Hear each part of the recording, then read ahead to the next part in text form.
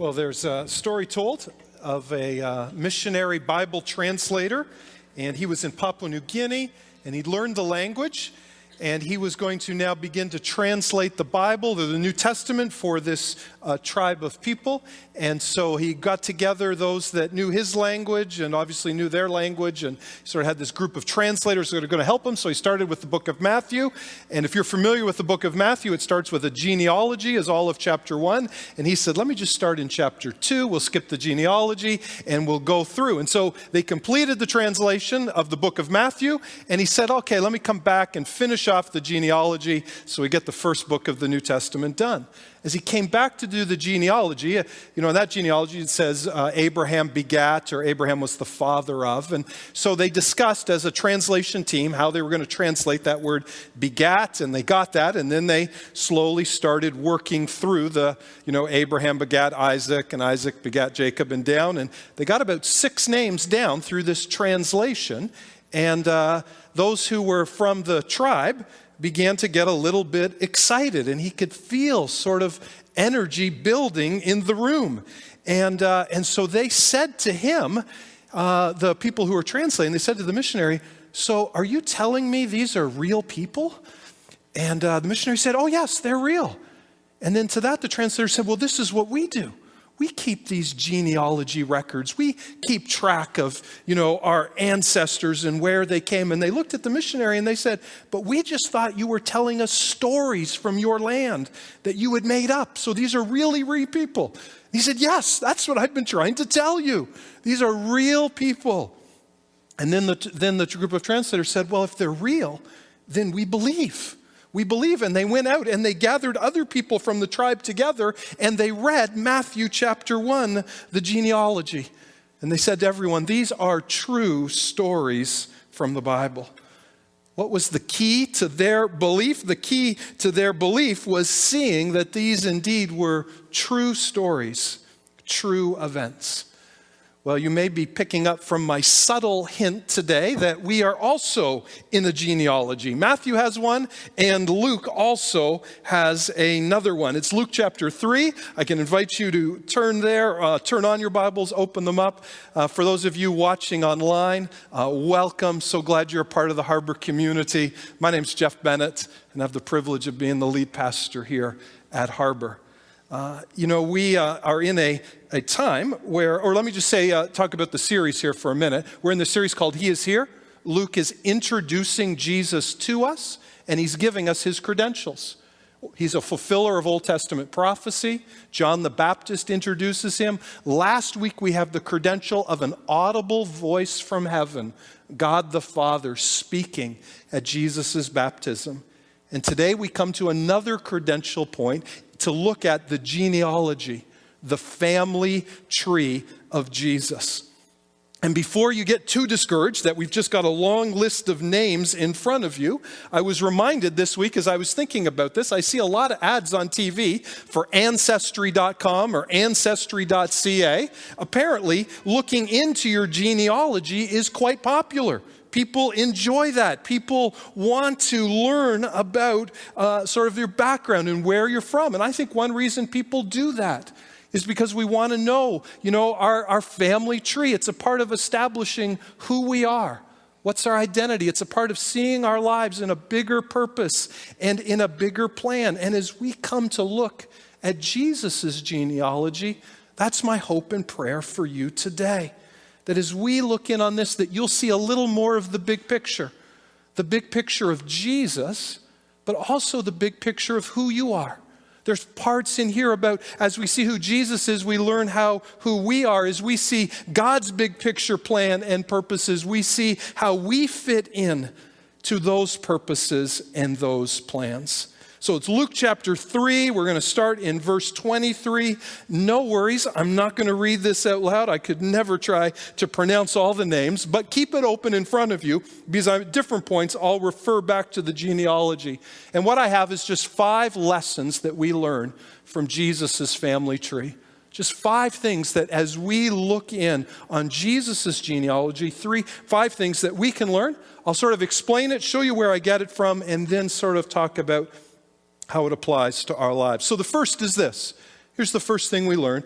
God's word is true. God's word is true.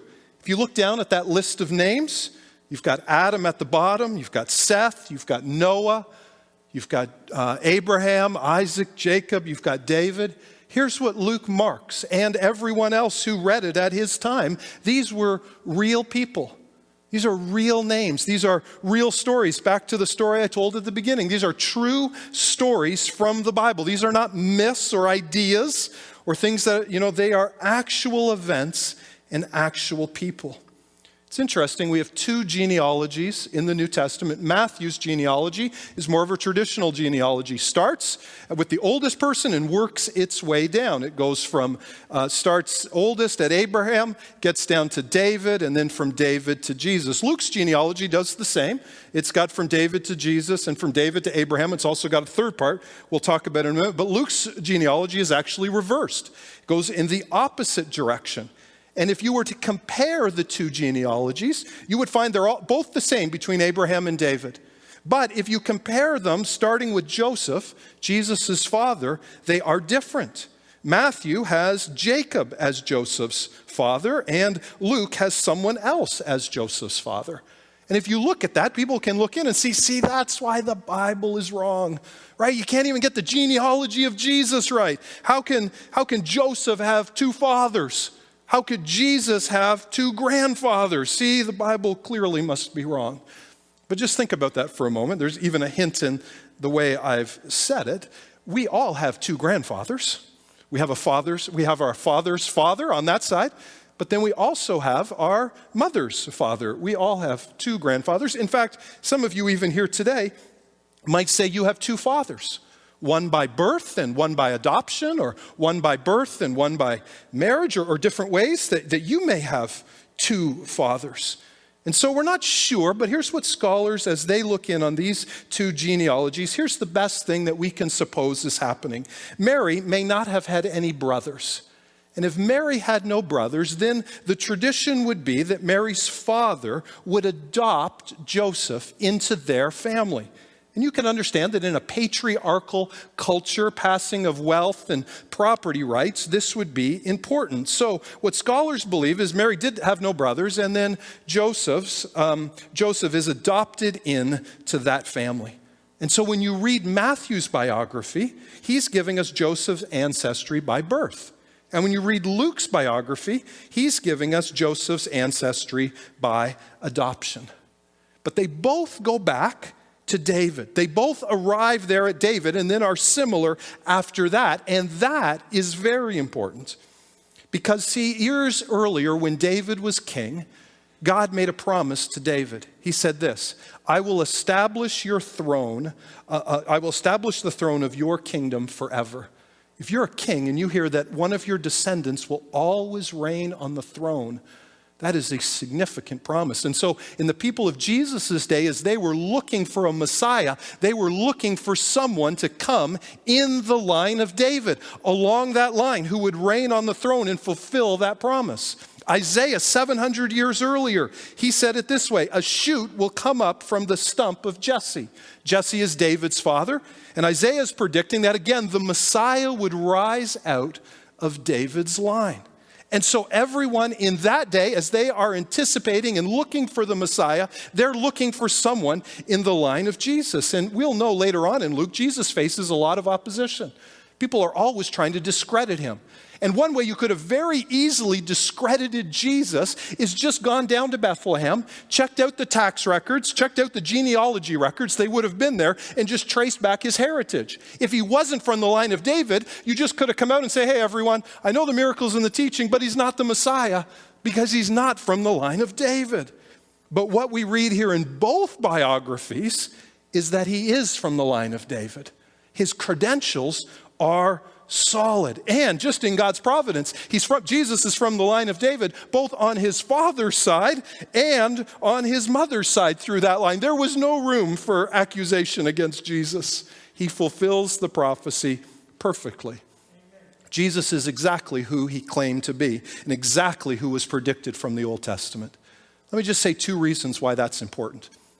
If you're someone who maybe is a skeptic, maybe not sure about Christianity, either in attendance today or watching online, here's one thing that I would just invite you to consider. There are over 100 prophecies in the Old Testament that predict Jesus' birth, his life, his death. There's over 100 runs written hundreds of years before the time of Christ, and Jesus perfectly fulfills them all. And so we look in on that, and if you want to examine something, that's certainly something that's worthy of examination, to say, you know, what this book contains, it is true, because there are so many fulfilled prophecies. That's more the intellectual reason. What I've sort of given you thus far on this point is all sort of just good facts that help us in an intellectual way put a firm foundation to the idea, to the fact that God's word is true. But let me just give you another one that's good for the soul about God's word being true. Let me just read from Psalm 19. You'll see it come up on the side screens, just 3 verses. Here's what the psalmist says. The law of the Lord is perfect, refreshing the soul. The statutes of the Lord are trustworthy, making wise the simple. The precepts of the Lord are right, giving joy to the heart. The commands of the Lord are radiant, giving light to the eyes. The fear of the Lord is pure, enduring forever.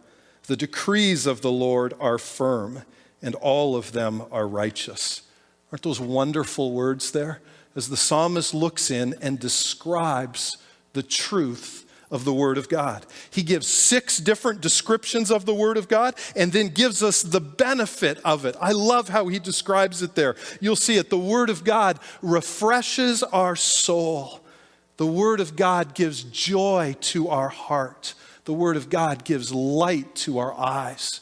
When we're empty, we look in here and find refreshment, find joy. When we don't know where to go, we look here and find guidance. It endures forever. And then the last line, and I love how he says it, and all of these words are righteous. Not just some, not just most, but every one is right and good. So here's the first thing we mark. The Word of God is true. And that not only is good intellectually, but good for our souls. Brittany, we so appreciate your baptism. I love how she said it in her story. Here's what she said. God showed me how nothing in this world could ever be compared to what he has prepared for me. That no matter how much I could possess on this earth, it won't last, but he will always remain. God and his word lasts. And as we look at Jesus' genealogy, we see how true it is, and we're reminded to put our faith and trust in him and in his unchanging righteous word. So that's the first idea. God's word is true. Here's the second idea. God has provided a way for our redemption. God has provided a way for our redemption. If you look down in the genealogy, go all the way down to the bottom, it ends very uniquely. The last name on the list does not exist in a genealogy anywhere else in Scripture or anywhere else in Jewish tradition. Look, it's like Luke is shouting for attention. Here's something unique. Here's something different. Who's the last name? It's God himself. Right? It says Adam was a son of God. A unique ending here. Why does Luke do this? Well, and what does it mean? Well, he says Adam is the son of God. Now, that does not mean, we know this, that it doesn't mean that God gave birth to Adam, right? We know that Adam is a created being, but he is the son of God, meaning he was born in he was created in the likeness of God, or as Genesis 1:27 says, in the image of God. Adam was created in the image of God, the likeness of God. He is the son of God in that sense. And just think about Adam for a moment. Unlike any other human being, when Adam was created, he had the perfect image of God in him. It was unspoiled, unpolluted, uncorrupted. No sin in him. We almost can't picture a human being that made in the image of God without sin in them. But that's what we learn that Adam was, unlike any other human being. But then we know what happened. Adam sinned. He disobeyed God. And sin marred the image of God in him, but then also in all of his descendants. So in some ways we could say everyone else on the list is a son of God, but not in the same way. Not in the same way Adam was a son of God. He was unique. But because of his disobedience, him and everyone that follows falls into sin and misery. And that sin falls through the entire human race. And just goes on and on and on. And haven't we felt a little bit of that even watching the news over the last couple of weeks?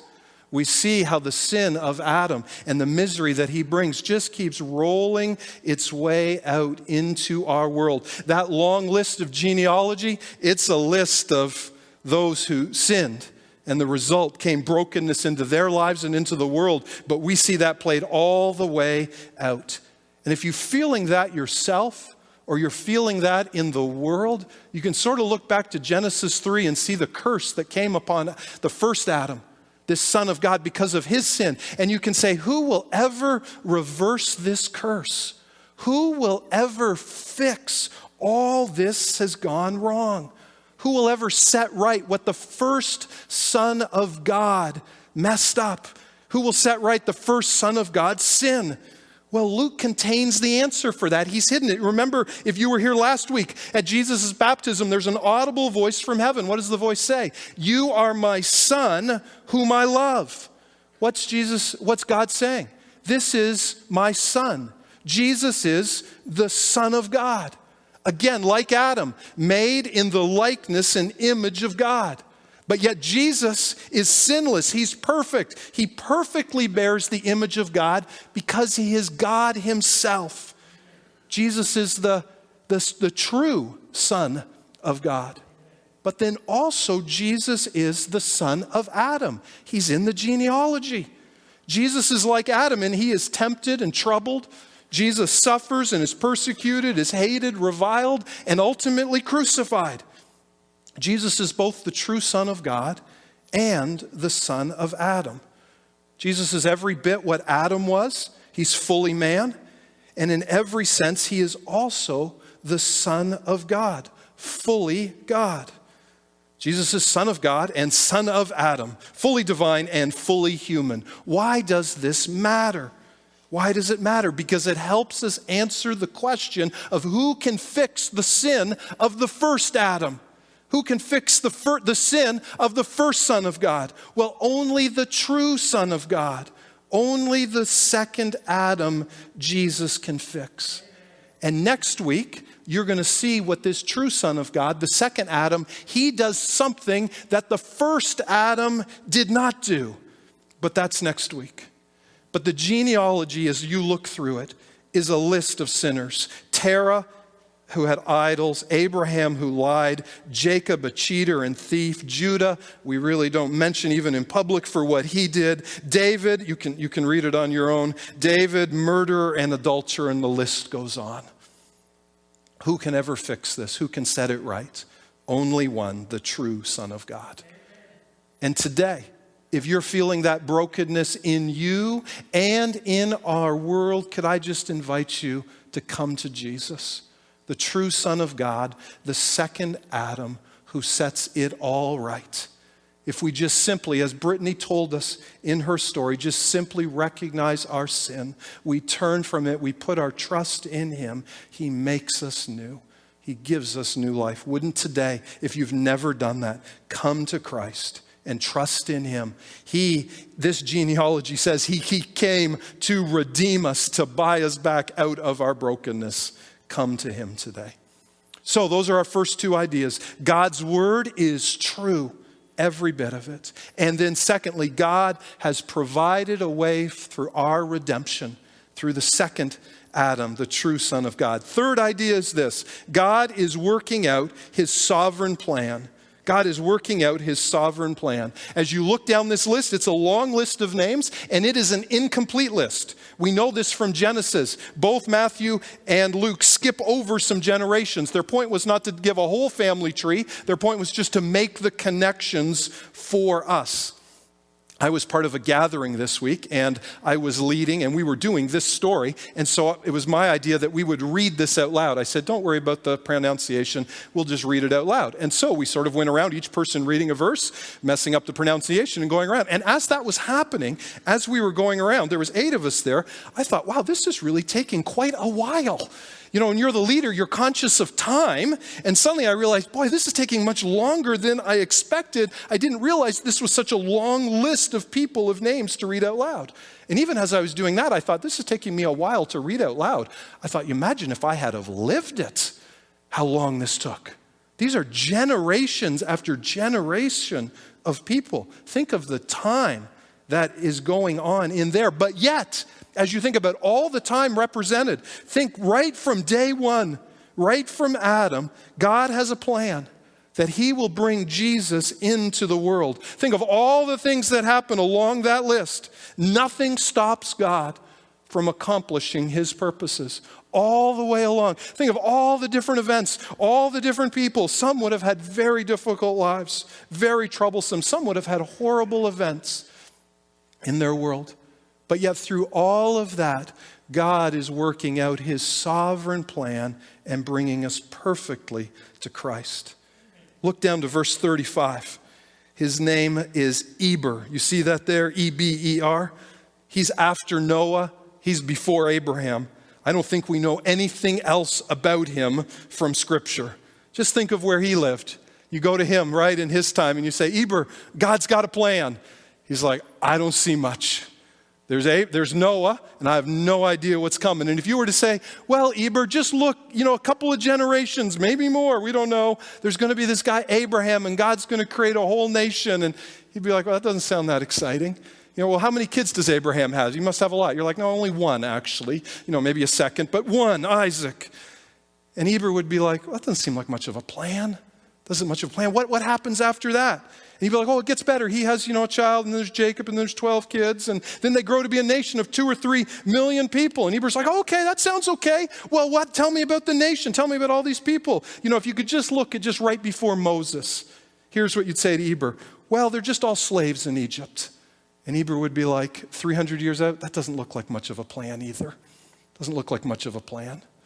But here's what we know. We look back now over all of that genealogy and we say, God, you had just a magnificent plan. From Abraham to Moses, to the judges, to David, to the prophets, to Jesus. Oh God, you were working out this wonderful plan that you would never see in this little 300, 500-year period that Eber existed in. So here's the good news for you today. If your life is in shambles, if you're looking at something in your life now and you think, I have no way of ever seeing God's purpose for this event, and if I look down the next 300 years, I don't think I could see any purpose. But here's the encouragement. For all who are in Christ, God is sovereignly at work.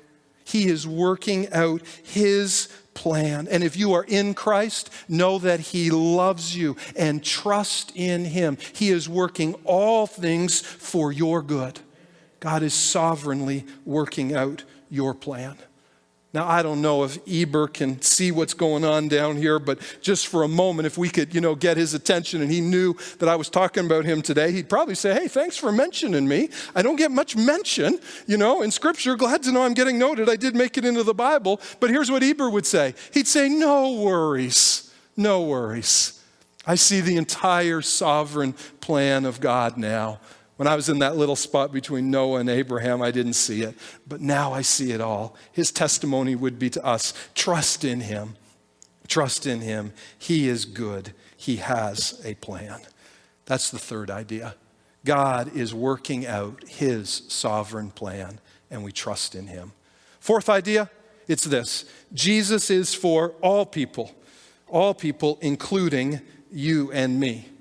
Matthew's genealogy goes to Abraham because Matthew's writing to a Jewish audience and he wants to say to all of his Jewish readers, Jesus is the true son of Abraham. right? Don't get confused or lost. Everybody, Jesus is the true son of Abraham, and so we need to follow him. That was his word to a Jewish audience. Luke is writing to a different audience. He's writing to Theophilus, Greek-Roman audience. And so Luke, the second reason he goes back to Adam is because he wants to establish that Jesus is not just for Jewish people, but he is for all people. Jesus is a son of Adam from all of humanity. And he wants to remind Theophilus that Jesus has come for all people, to bring salvation to all, and including you and me. Look at some of the other names on that list as we mark this. You'll notice I've chosen the short names. They're hopefully easier to pronounce. Verse 26, Jodah. You know, he's after David. I was sort of wondering about him. We know nothing about him. Was he a leader, you know, like King David? Maybe he was more of a musician, played the harp. Was he a shepherd, you know, who watched sheep? I was wondering how wealthy he was. You know, was he wealthy? Did he have a lot of resources, or was he poor? Did he live a long life or a short life? We don't know any of these things about Jodah. Nothing. You know, we know, only thing we probably know is he had one son. At least it's recorded there, but nothing else. Or then look down to verse 28. There's someone named Again, we know nothing about him. I was wondering, was he the life of the party? Is he the guy that everyone wanted to be around? Or was he more sort of quiet and more introverted? You know, how was his health? Was he strong all of his life? Or did he have maybe an ongoing health condition? We don't know. Was he the smartest person in his class? Did he do really well in school? Or maybe he was more hands-on. Maybe just enjoyed those sorts of things. We have no idea about many of the people on the list. In fact, most of the people on the list of genealogy of Jesus are not big names, they're small names, and we know nothing about them. But here's the thing we can remind ourselves today. God knows every one of their names. God has recorded them here in his word. God knows the name of every person on this list. And here's what's good about that, is we remind ourselves that God knows every person on this list, but then he also knows our name.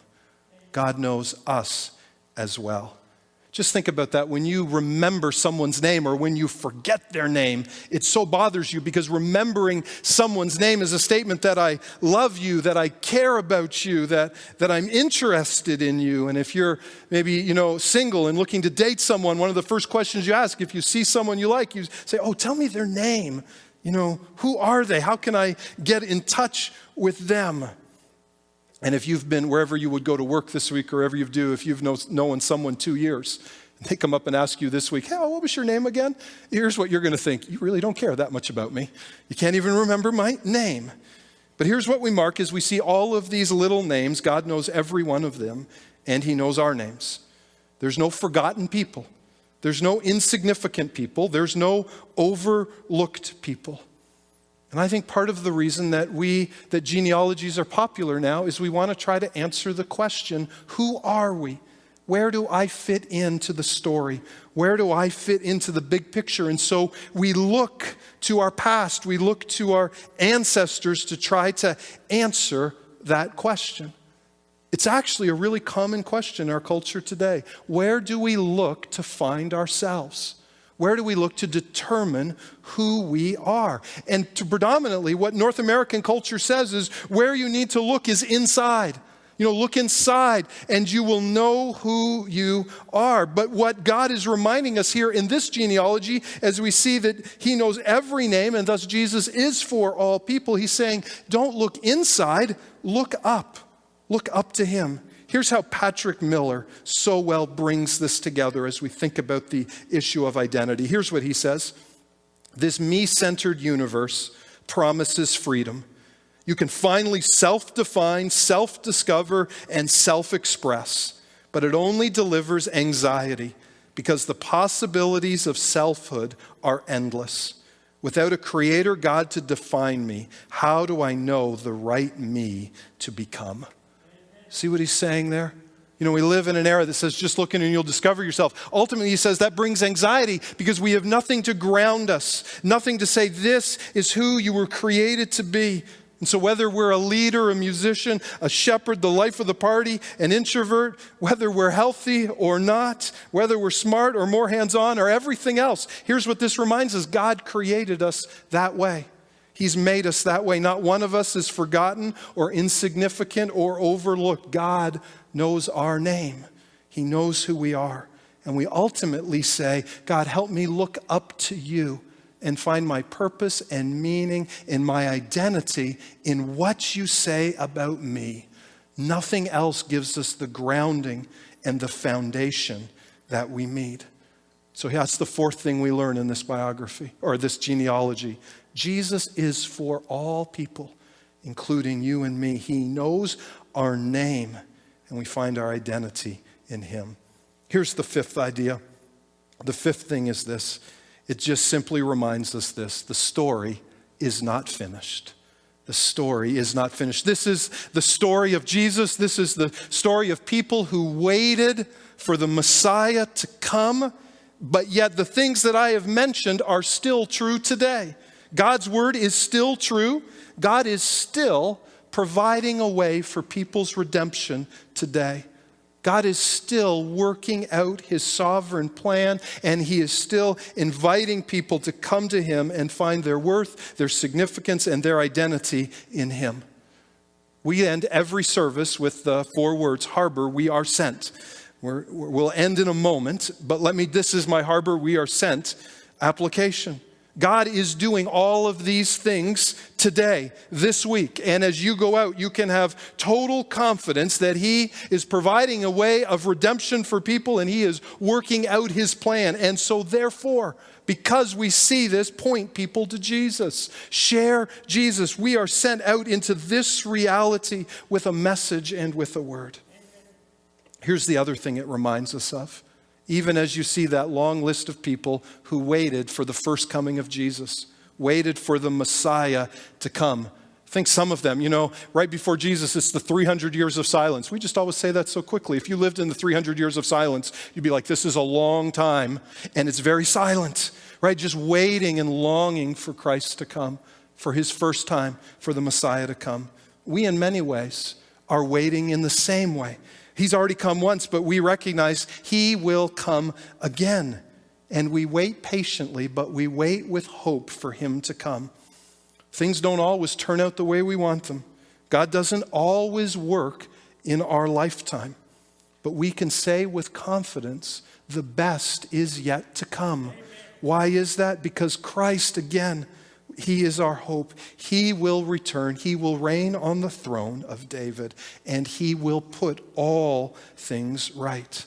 So even as Revelation ends with Jesus saying, yes, I am coming soon.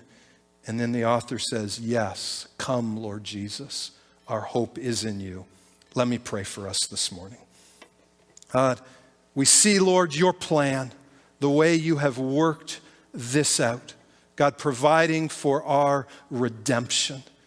God, providing, Lord, for us to be found in you. And God, we remember, Lord, all the people that waited for you. And so, God, we pray, Lord, you would birth in us the same trust, the same faith, the same confidence, even as we have sung this morning, Lord, recognizing that you are good. God, even when we do not see it, oh, Lord, may we place our confidence and trust in you, Lord, knowing that the best is yet to come. And so, God, help us to be rooted there, we pray.